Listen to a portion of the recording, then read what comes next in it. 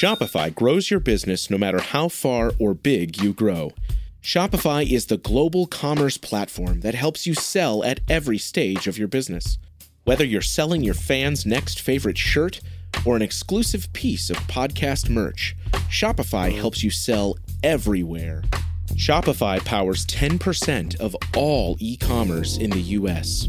Allbirds, Rothy's, Brooklinen, and millions of other entrepreneurs of every size across 175 countries.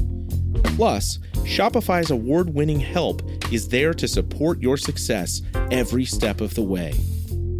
Because businesses that grow, grow with Shopify.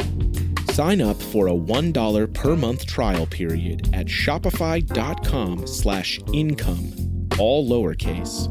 Go to shopify.com/income now to grow your business, no matter what stage you're in.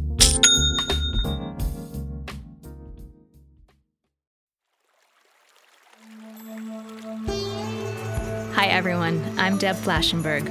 Welcome to Yoga, Birth, Babies, a podcast produced by Prenatal Yoga Center.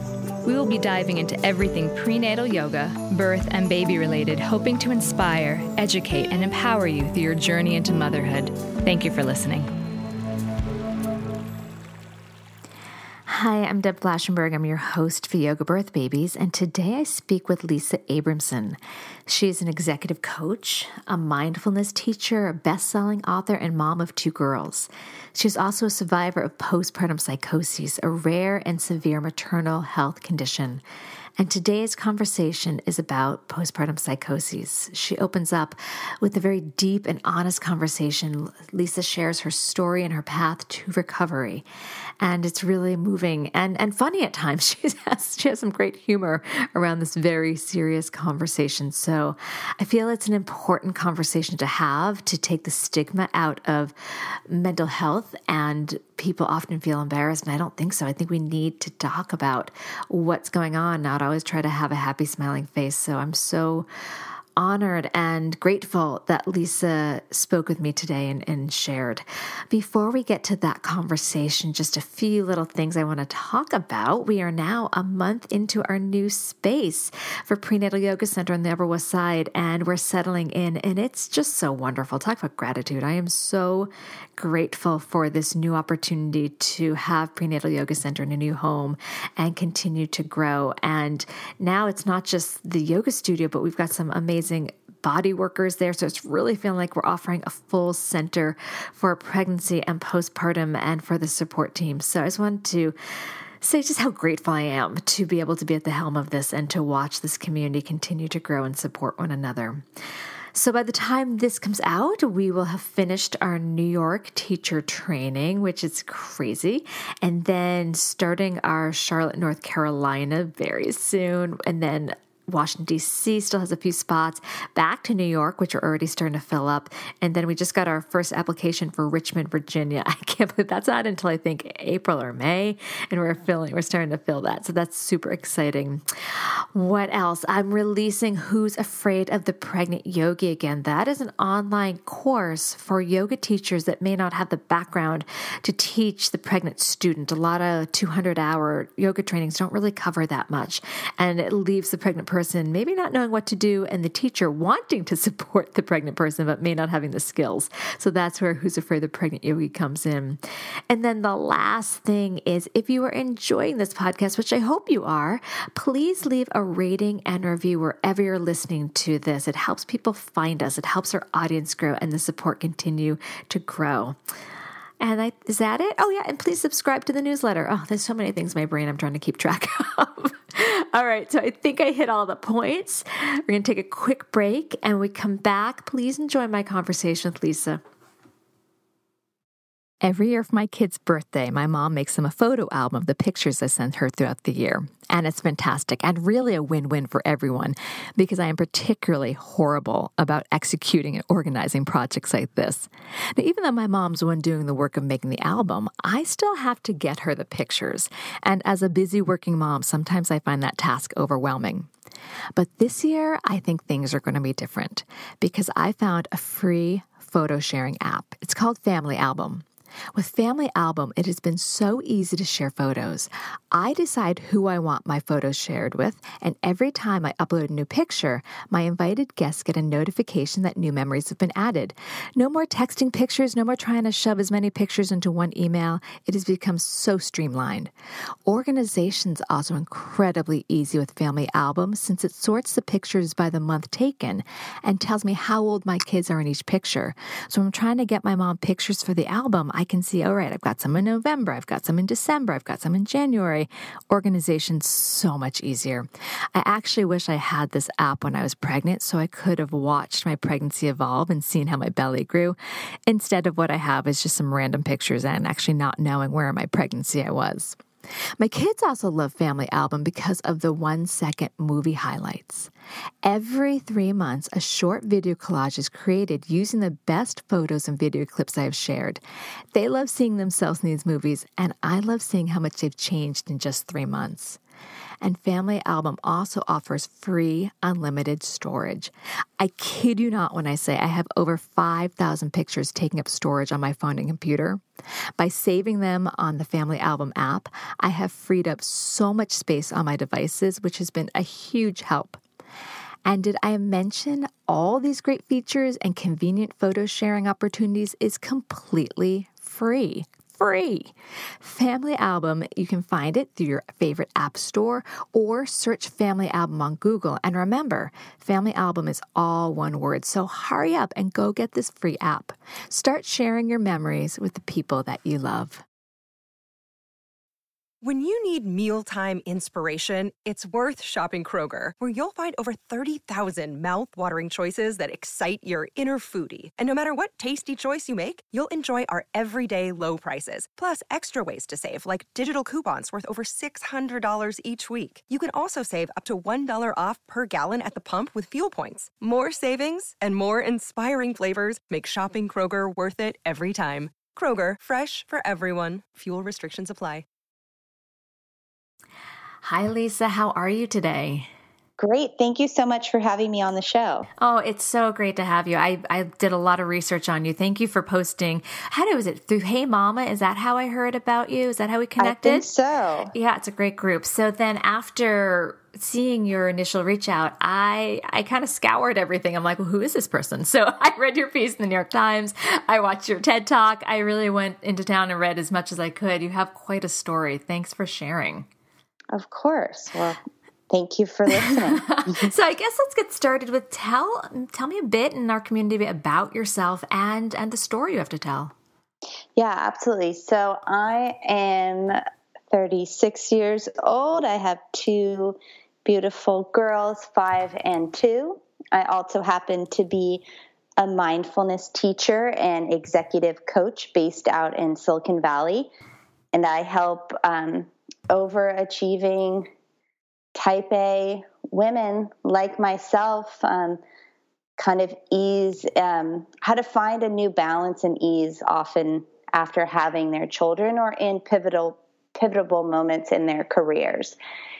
And what was interesting for me is I started this business before I had kids, and I always knew I wanted to be a mom, and I always thought I would do, an amazing, perfect job at it. Just like I'm being a little bit facetious, but I thought, I can do this. It's going to be no big deal. I'm going to, I went to my prenatal yoga classes. I even did a mindfulness-based childbirth and parenting class. I thought, I'm going to just do this all natural, and breastfeeding is going to be easy, and I'm going to bond instantly with my daughter, and I'm just going to, I was made for this. And I had this feeling. I supported myself. I did the research, and I was ready. And what happened shortly after the birth of my daughter was, and even in my pregnancy, things started going not totally as expected. And, the first thing for me was I had gestational diabetes in my pregnancy. And, as you could hear from my story, this felt like I'd done something wrong, and I felt uncomfortable with this diagnosis. I was like, oh, maybe I didn't do enough yoga. I didn't do enough walking and exercise, or maybe I was eating unhealthily, when the reality was and is with gestational diabetes is, your body is not responding to insulin the way that it has. And, your pregnancy affects people's bodies in different ways. And this is what happened to me. But when I look back on that, it was sort of the first fissure of a moment where I felt like, oh, I really wanted to do this right, and I'm just not doing it right. And it was hard for me. Can I jump in and ask, sorry, I hope you don't mind me being conversational about it, but did your partner notice it? I'm always curious in hindsight, where there are things like, oh, okay, there's a flag and we missed. Again, not blaming, more just like, oh, wow, I could have, just for other people to notice as well, just like as they're hearing their story, your story, relating it to their own, to maybe see things before it erupts. Does that make sense? Yeah. No, I don't think there were any outward signs. And I think I don't even know if I really understood my disappointment or kind of sense of failure, feeling while it was happening. But I do feel like anytime, my biggest takeaway, I think, from my TEDx talk is while you're pregnant, it's a great time to find a therapist, even if you've never had one, because you're about to go through, I think, the most major life transition you've ever experienced besides being born yourself. And so it's a good idea to have support in place, even if you don't have a challenging experience with a maternal mental health disorder. It's still great to get support. You're going to be sleep deprived. There's going to be some new stresses, and there's a lot of change. Yeah. And when there's a lot of change, more support is better. So I wish I had kind of seen that as like, wow, this is going to be a big deal. You've been an independent career woman, climbing the corporate ladder, starting your own business, and you're entering this new phase where those gold stars and those achievements, they just look so different. Yeah. When you drive a vehicle so reliable it's backed by a 10-year, 100,000-mile limited warranty, you stop thinking about what you can't do and start doing what you never thought possible. Visit your local Kia dealer today to see what you're capable of in a vehicle that inspires confidence around every corner. Kia, movement that inspires. Call 800-333-4KIA for details. Always drive safely. Limited inventory available. Warranties include 10-year, 100,000-mile powertrain and 5-year, 60,000-mile basic. Warranties are limited. See retailer for details. I'm going to ask you to keep going because I know your story and it's really interesting. So basically, within a few weeks of having my daughter, there was kind of a cascade of things. I had trouble breastfeeding. My birth was long and exhausting. But, medically nothing unusual about it. But for me, it took a lot of energy. It felt very much, I just felt like deep pain I did 13 or 14 hours of laboring before I tapped out and had the epidural and gave birth. And for me, again, that was sort of an intervention that felt like a failure, even though I wish, it makes me sad to even say that now. So I'm like, it wasn't. What are you talking about? But that was how it felt before in that moment was, it wasn't the way that I wanted. And I was disappointed about that. And then I had trouble breastfeeding and my daughter was losing weight. And then I just really couldn't sleep, even when, grandparents were around and we had a support system in place where I was supposed to rest. I would lay down and I felt like I had been really plugged into an electric socket. And I was just really jittery, really energized. And then I kind of had this, crack in the middle of the night where I thought I was just in this state of sort of an enlightened state of bliss and thought, everything was just perfect. And I was, I can do this and I don't need to sleep. My old self needed to sleep, but I don't need to sleep. I'm not even tired. Like, I feel great. And, everyone's telling me to rest. Like, I don't need to rest. What are they talking about? Like, everything is just beautiful and perfect and expansive. And I was really in this altered state. And then after about 3 days of not sleeping, that came crashing down, as one might expect. And I started to get more and more confused and then more and more terrified because I started having some hallucinations and terrifying thoughts of I had this scenario. Now, even looking back, it seems hard to explain, but I thought the police were coming to get me, and there was this crime, and we had a night nanny that was helping us, and I thought she had hurt my daughter, but then she didn't really, but then she was going to get, there was just this weird, very strange, but very, very real experience happening for me where I felt very scared and was hearing things, seeing things, so much so that one morning, my daughter was 1 month old, and, I looked to my husband and my mom over breakfast, and I said, should I go jump off the Golden Gate Bridge? Is that going to make this better? Like, will that fix it? And that was a genuine question at that time, because I felt so much despair. And so, who was I if I wasn't of right mind? And I knew what I had was something called postpartum psychosis, but I had never heard of that. I just thought I had lost my mind and I was never going to be the, Lisa that I knew. And over the 31 years before becoming a mom, I had learned to, love and appreciate. And I thought she was gone in an instant. And it was terrifying. And thankfully, my husband knew what to do. And he took me to the emergency room. And then I was brought into an inpatient unit to receive treatment for that diagnosis. Thank you for sharing that. That is very raw and very real, and I'm sure hard to, even years later, to pull up and discuss. Yeah. So when you said that, thank God he knew what to do. What was everyone's reaction? How did they convince you to go to the emergency room? Well, now I will use humor because my husband said he was taking me to the police station, and I was satisfied with that. So, because he was You're like, yeah, okay, sure, that sounds like a good idea. We won't take you to the hospital. Oh, yeah, I'll take you into the police station. Is that what you want to do? And I'm like, yeah, that's the right thing to do. I need to do that. So anyway, that's how that's how he got me. But yeah, I don't. There's a lot. Looking back, there's a lot of humor you have to take away from it. You can either laugh or you can cry, and I laugh at even when he came in to visit me in the psych ward. Like, my mom brought gloves because it was cold. My baby was born in January, so this was in February, and I thought she was bringing me gloves to tell me, like the O.J. Simpson trial, like, if the gloves don't fit, acquit. And I was like, oh, she's giving me some message about, like, if these gloves fit or not, and whether or not I still thought there was this trial and there was this crime. I mean, there was days in the psych ward where I was still very much in an altered reality. And then my husband brought me my favorite spiced pecans from Trader Joe's. I thought he was bringing me nuts to tell me I was nuts.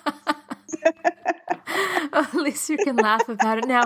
So I'm gonna deviate a little bit. Can you talk to me a little bit about your experience? I'm totally jumping around from some of the questions I prepped because this is really interesting. I hope it's interesting to you. So you got there. You didn't go to the police station. You got to the hospital. They admitted you. What were the next steps, or how long were you there? And talk to me a little bit about the recovery and some of the tools and skills. What was that experience like? Yeah. So I spent 10 days in the inpatient unit, and I was medicated and found a cocktail of medications that helped me. And then thankfully I was released from there. I won't share that much about that experience because honestly, I was in a catatonic state most of it. I was not so with it. I was just getting stabilized, and it was sort of an intervention that was required to, like, reground me. And then I actually moved into an outpatient program called the MOMS program at El Camino Hospital here in the Bay Area. And that was where my healing process really started. I mean, it was a group program with other moms. I met another mom who happened to also have experienced postpartum psychosis. This was, again, her first and only, instance interaction with a mental illness. So I just felt like, okay, this is like a real thing. This, even my like bizarre symptoms of, imagining things or like hearing the voice of God and having, hallucinations about snipers. There was things in her story where she felt the same things and could sometimes feel like, I know something weird's going on, and sometimes be totally out of it. And hearing that, not from a doctor, but from just another mom who's like, yeah, this was the weirdest experience of my life that came out of nowhere, was a huge part in starting to get well.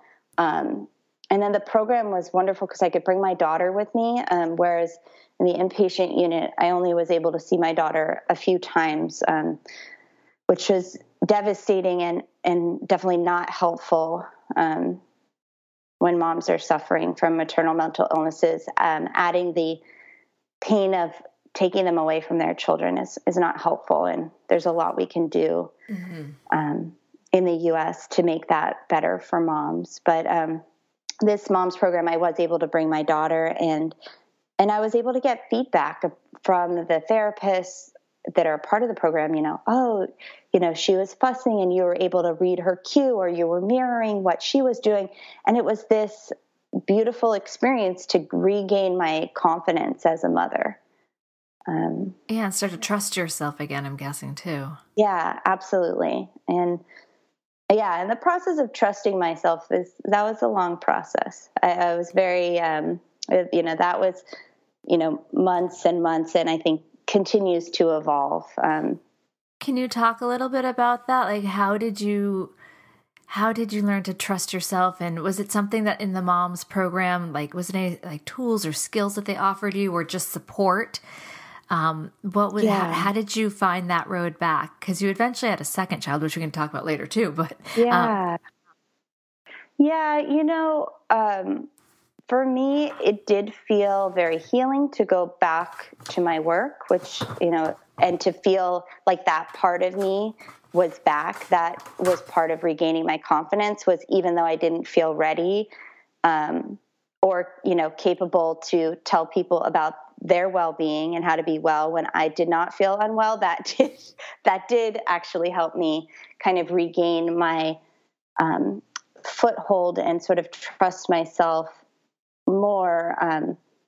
Practicing a lot of self-compassion was really critical. I learned tools, both from the program and from Brené Brown, the author, about shame, about shame resilience. And, part of my healing journey was sharing my story and saying, look, this happened to me, whether or not you know it, this is my lived experience. And when you own your story, as Brené Brown says, you get to write your own ending. And I was going to write my own ending. It didn't end there. Like, mom has terrible experience. It ends with like, now what could I do with this? And how can I help others? And that has given me, a deep well of like meaning and fuel and purpose from something that was a really terrible experience, because I know now, moms have found me that have had similar experiences and said that you're the first person, and we sometimes talk on the phone and say, you're the first person that I've talked to that had the same thing happen. Like, I really, I know it's a thing out there and I've heard of it, but also having never actually spoken to someone who experienced it, it brings a whole new level of feeling understood and feeling seen, and hope that this isn't, it's temporary and treatable, which it absolutely is. But while, you're in any sort of disordered thinking, it feels permanent. It feels like a life sentence. Yeah. And if you can, and then they feel they have a peer instead of just a doctor, and then they see that you have gotten to the other side and the steps you had taken, I bet that gives people a lot of hope, and hopefully they don't feel so despaired by this. Yeah. Can you talk a little bit about the difference between postpartum depression and anxiety and postpartum psychosis? Maybe some of the signs because I feel like sometimes someone could be in such despair that they don't know, they can just tell themselves, oh, this is the baby blues. Although I'm guessing because one had, like you were saying, you heard voices and had hallucinations. So that would probably divert more to the psychoses. But if you can kind of break that down a little bit. Yeah, absolutely. With postpartum psychosis, one of the main drivers too in sharing my story is that usually the person that's experiencing it, the mom, is not able to advocate for herself. So it's really important that the parents, the family, the partner, loved ones, friends are the ones that are going to recognize the signs of basically like the new mama's not acting like herself. Mm-hmm. She's, and they're going to need to be the ones to come in. And the interesting thing is almost, I don't know what the percent is, but most of the onset of postpartum psychosis is within the first month. Mm. Sometimes the symptoms even almost immediately after delivery, the mom has that energy and high and can't sleep. So, that's why the people surrounding the mom, it's so important. With postpartum anxiety, sleep is hard to come by, or there can be, intrusive thoughts. There's many symptoms. I would say if you're distressed or feeling not like yourself, or, even using words like I'm feeling underwater, or I feel like I'm drowning, like those words, like you don't need to have a textbook diagnosis. Like you deserve to get help, and you can get help, and you're not alone in that experience. So I think that's why I really think having like supportive, whether it's, postnatal yoga groups, or individual therapy, it's just so helpful to be in that container, in that community. And, I don't think we need to get so caught up with like, what are the words, but just like, if you're not feeling like yourself and you want to feel better, like that's okay. And you should be met there. Mm-hmm. So for the family, for the family to notice or support people to notice a lot of energy not seeming like themselves. But anytime things seem off, listening to the words, what the person's saying, watching what they're doing. So anytime the support people see that, stepping in, do you think, how in hindsight, you're lucky that I'm kind of having a hard time formulating this thought, but you were so obvious with saying, I think I might jump, should I jump off the bridge? Like that was a very clear message of like, whoa. But if you hadn't been so clear, how could that intervention have come? Like, do you think people hide it, or do you think they realize it? Or how do you think a support system may see this?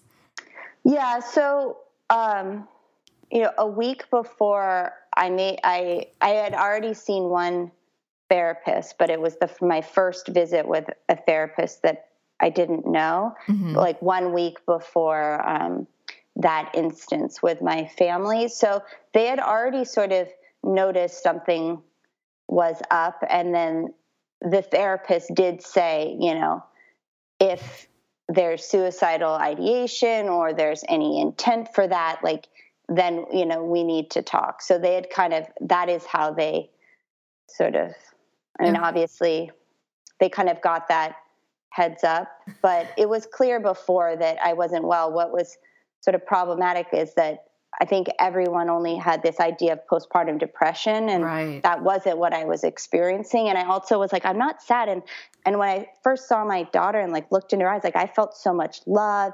It was more like I wanted to just do everything right. I wanted to be the best mom I could be, and I wanted to anticipate her needs before she even had them. Like so there was that connection. And so it was hard too, even when I went to describe my experience to the first psychiatrist I saw, I was like, I don't feel sad. Like I feel, jittery. I feel nervous. I feel like I'm not capable, or, I can't handle this. Like I feel overwhelmed.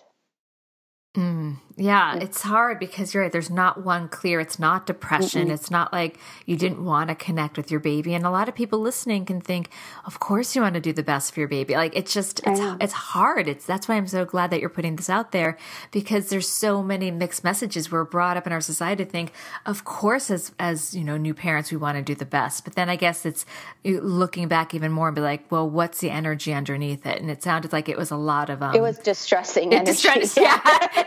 Yes, it was very distressing, and not so helpful. Obviously, not helping me function. And yeah, I mean, I think you are making an interesting point that there's things that, like a small example in the early days, like the first week when I was home, my daughter would have a bath, and like I made sure that I had to heat up the bath towels in the dryer so that like when she got out of the bath, like she had a warm towel. And granted, you'd be like, oh, that's cute. That's really like a thoughtful, nurturing thing to do. And also like, you can't do all the things all the time. Yeah. There was like so much energy out and so much trying to, nursing around, pump, nurse, feed.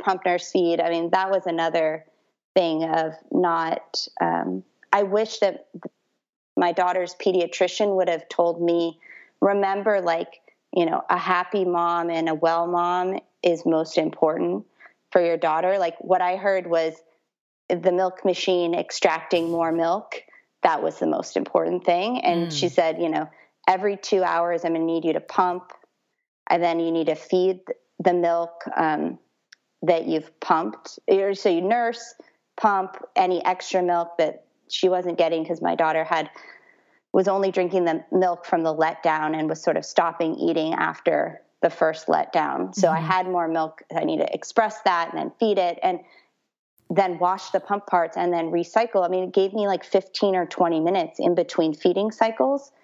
And again, like trying to do that and never like feeling like a failure if I missed that 2 hour mark or I couldn't keep up with this really insane feeding schedule, which I know sometimes, it's well-intentioned. But for me, like I needed someone to say, look, like if this is too much for you, like you can supplement a little bit with formula. Like, because what that ended up doing was then I completely stopped breastfeeding, of course, like once I was separated from my daughter, and then obviously on all these medications as well, I chose to stop nursing. So, it was, whereas with my second daughter, from the get-go, I gave her a little bit of formula because I knew right from the get-go, if she loses weight, which almost all breastfeeding babies do, that would stress me out. And it would remind me of before and feeling like I wasn't able to keep up. So I was like, you know what, I'm going to just, without authorization or approval from, the pediatricians who told me like, you don't need to do that. And I was like, well, this is what I feel comfortable doing. And that's the gift of a second-time mom. You're like, This is what works for me, and I'm going to do it. And also listening to your story of somebody who's so high-achieving, and my guess is also very organized. If you're told, and I relate to this, I'm I'm very type A myself, that if someone had told me every 2 hours, I would have been like, you got it. Every 2 hours, I'll feed. And I would have made it like my mission, So, totally. and I'm hearing you say, and I agree, and I can relate, is without that permission, which I think one may need to find it themselves, but as a new parent, it's so overwhelming and you want to do the best for your child.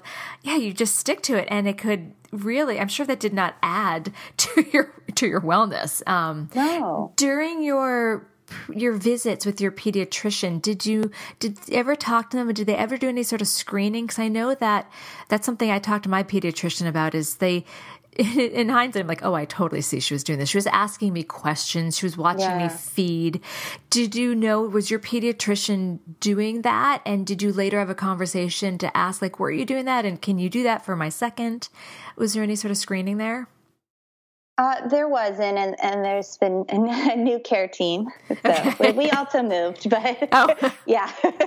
I mean, but what was interesting, I'd say, is I was in the hospital when I should have had my 6-week OB appointment. Mm-hmm. So that's why, again, like I feel like the awareness around postpartum psychosis, it's 1 in 2 out of every 1,000 deliveries, is a very, very small percentage. But since it's so severe, and unfortunately, like 5% of moms with postpartum psychosis will take their own lives. I mean, it is a danger, a very real danger, because they're not in that right state. But I'm like, the OB check, it's too late. It's too late. Yeah, but that's why some pediatricians screen. That's what I'm saying, because you see the pediatrician a lot in those first, first month. So back and forth a ton. So that's why, I didn't even realize, but she was totally screening me. She was asking me questions. How's your sleep? Why don't you stay here? Let me watch you feed. And I thought, I'm like, oh, she's just being nice. And then I interviewed her for the podcast. She's like, oh, no, that's my way of screening to see how you're doing without making you feel like you're being scrutinized. I'm like, oh, that's so smart. I hope all we need more people like that, taking an extra beat. Absolutely. The pediatricians can be that first line of defense. And that's beautiful to hear. Yeah, because you're not seeing, even though there's been recommendations that new moms should actually see their OB or midwife 2 weeks after, insurance isn't covering that. So most people don't see their care provider for 6 weeks. And as we know, a lot can happen in that time. So let's fast forward a little to all, you did it again. You had a second. So how did you overcome the fear that your postpartum psychosis might return and gear up for your second? I'm guessing maybe you had perhaps a mental health plan, or how is it different? How'd you get there?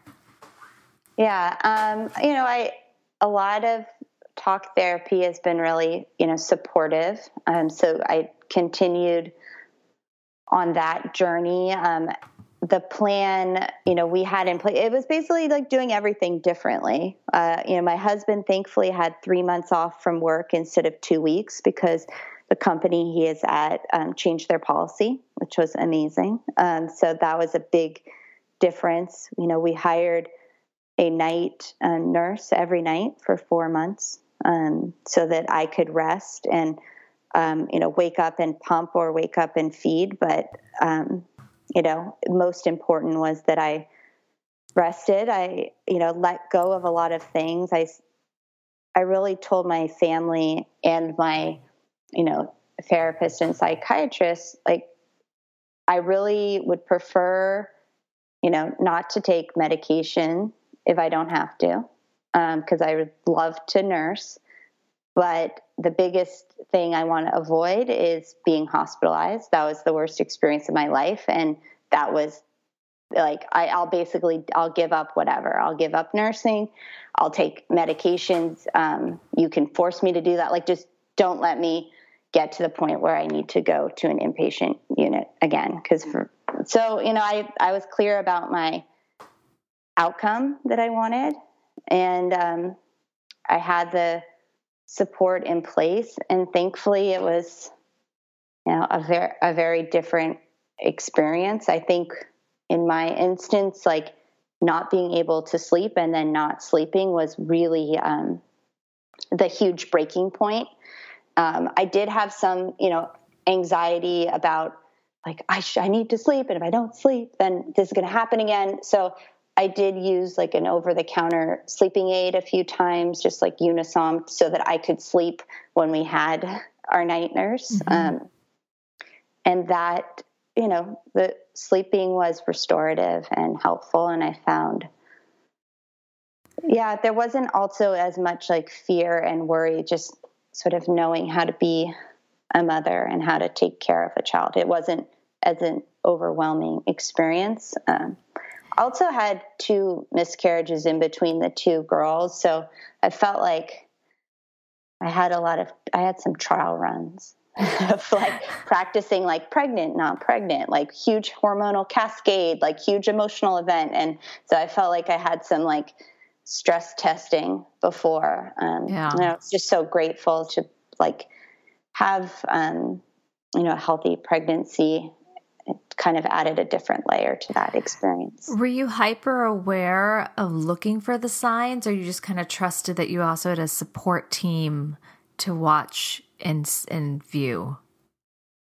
Yeah. I was aware that, the first sign is most likely it's a kind of confusion and fogginess and disorientation, or having trouble sleeping even when you could be sleeping. So I was watching out for that.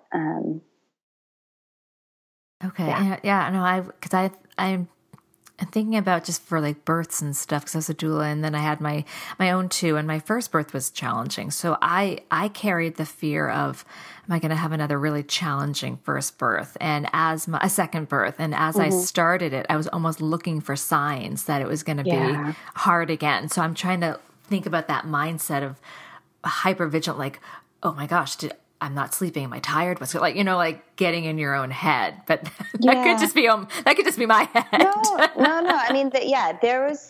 I think there was absolutely fear and anxiety present, and I managed it the best I could. I mean, it's funny with the second. I ended up getting induced, but I went in and actually went to the hospital 2 times, thinking I was in labor, when I wasn't in labor yet. So I had the first mom experience, because I was just like, it's going to happen. And I'm ready to go. And, but I had to laugh and be like, you know what? I'm okay with being the second time mom who's come in twice telling you that I'm having this baby right now, but I wasn't. So I thought my water broke and it hadn't. I had that one too. It just peed a little bit and was like, sorry, could go home now. So what? Just peed my pants, got in my wardrobe. Exactly. I actually trekked myself all the way out to Brooklyn. It was like an hour just for the midwife to be like, nope, you're good. See you later. Totally. in February. That happens. Even, it happens to all of us. And, there was just letting go of that experience. And now laughing about it. Totally. And, even so for me, I just approached to the actual birth very differently. Whereas, with my first daughter, Lucy, my goal was wanting to be unmedicated and have a natural birth, whatever that meant at that time. And then actually for me, the outcome I wanted with my second daughter, Vivian, was just to conserve as much energy as possible so that I would have more energy available and wouldn't be so depleted when I started the marathon that is having a newborn. So I mean, basically went in, got induced, and within an hour was like, I'd like the epidural. They're like, okay, you're only, 1 centimeter. I was like, that's fine. I'm ready to just rest as much as I can and have this be, the easiest experience on my body, so that when I come home, I have more energy. So it's just a totally different approach. Yeah. And it's also looking at your priorities and, learning from your past. I think that's great. So how did you find the bravery to open up and share? I mean, these are really intimate details about your life and your experience, and very raw and vulnerable. What prompted you? How did you find that courage? Yeah. I don't know. I'm sort of like a rip off the Band-Aid type of person. So I just, I put myself out there because it started where I was doing a walk called the Climb Out of Darkness, which is put on by Postpartum Support International, and you can kind of lead small groups and raise money for maternal mental health disorders and Postpartum Support International. And so then I was like, well, I'm doing this, and now I need to tell people why I want to, on Facebook, why do I want to raise money on this topic, and why is it important? So then I wrote a little bit about my story, and then I wrote, a Medium post kind of sharing more of my story. I definitely felt like I was going to throw up before I posted it. I was just like, wow, everyone's like, yay, this is my best version of my life on Facebook. I'm on vacation. Look at my cool toes they're painted. And I'm like, hey, I was in a psych ward. How are you? But I think it's amazing that you did that so that others can, especially on social media. And that's my own issue. Like, social media, it's like happy shiny, that you ripped off the happy shiny, because so many new parents are probably like, thank you for doing that. I mean, granted, like you mentioned, the postpartum psychosis is not a huge amount of people, but for those that are there, or even anyone in the PMAD umbrella, just to see that, sometimes things are really hard and just don't go as planned. Yes, exactly. So then, really when I shared it from there, I, didn't feel brave or courageous. I felt terrified in that moment. But, I received a lot of, messages of support, and it was really beautiful to see, people it opened up a new connection to people that I didn't know was there. And that was beautiful. And then someone saw my Medium article a few months after that and said, we have a cancellation for a TEDx speaker. If you can get ready in 10 days, you can be on stage. And I was like, okay. Let me work on that. So that was the first time when I gave my TEDx talk, that was the first time I ever spoke about it. Wow. It's right there. So it's very raw and sort of unfiltered. I'll make sure we have a link to it. Yeah. Thank you. I'm writing that down in my notes as we go along. Okay. Thank you. So we're going to take a quick break, and when we come back, I'm going to ask you to give one tip or piece of advice you'd like to offer new or expectant parents. We'll be right back. Okay, we're back. So, wow, you've shared so much and some great resources. What is one tip or piece of advice you'd like to offer new or expectant parents? So the biggest tip I would say is, connect with a support system, whether it's a mom's group or it's a doula or it's a therapist. Find a support person if you can while you're pregnant, and reach out to them and establish that relationship so that if you need support, you already have someone that knows you. I think that can make a really big difference. And like I said earlier, even if you aren't experiencing a maternal mental health condition or disorder, it's still a really big life transition. And I wish that all of the things I learned in the moms program, that every new mom should have that. Every new mom should get encouragement and support about bonding with their baby and reading their baby's cues and practicing self-compassion and self-care and boundary setting. I mean, these are things that maybe you were good at them before having your first child or second child, and then there comes a point where you need to relearn these things because we aren't always our best selves when we're exhausted and depleted. And so it's helpful to have other people supporting us. Like, you don't have to do it. The biggest advice, you don't have to do it all on your own, and we aren't supposed to do it all on our own. Yes, I say yes to everything you just said, because a lot of us don't have a ton of family around, and especially where I am in New York City, where, a lot of people show up here without a lot of support, for whatever reason. And that feeling of like, we have to do it on our own. Who else is going to help us? We have to look like we really got this, to giving yourself the permission to be like, I don't know what I'm doing. I need some help. Oh, that's a great tip or piece of advice. So where can people find your work? Are you back doing the mindfulness work? Yes, I am. Yeah. At lisaabramson.com. And I have a book called The Wise Mama Guide to Maternity Leave, which is for those type A overachieving women, how to kind of transition from that achievement gold stars mentality into a new pace for your maternity leave, so that you can really enjoy that and get the support you need and some kind of tools for self-compassion. So that book's on Amazon, and my website is lisaabramson.com. I'll have links to all of that. That book sounds fantastic. I wish that I had had that when I had my kids. I definitely needed someone to say, slow down, slow down. You don't need to do it all. Well, that is wonderful. Thank you so much for sharing your story and sharing your time. Thank you for having me. Absolutely. All right. Enjoy your day. Be well. This has been an episode of Yoga Birth Babies, produced by Prenatal Yoga Center. You can catch us on Facebook, Twitter, Instagram, and Periscope. I'm Deb Flaschenberg. Thanks for listening.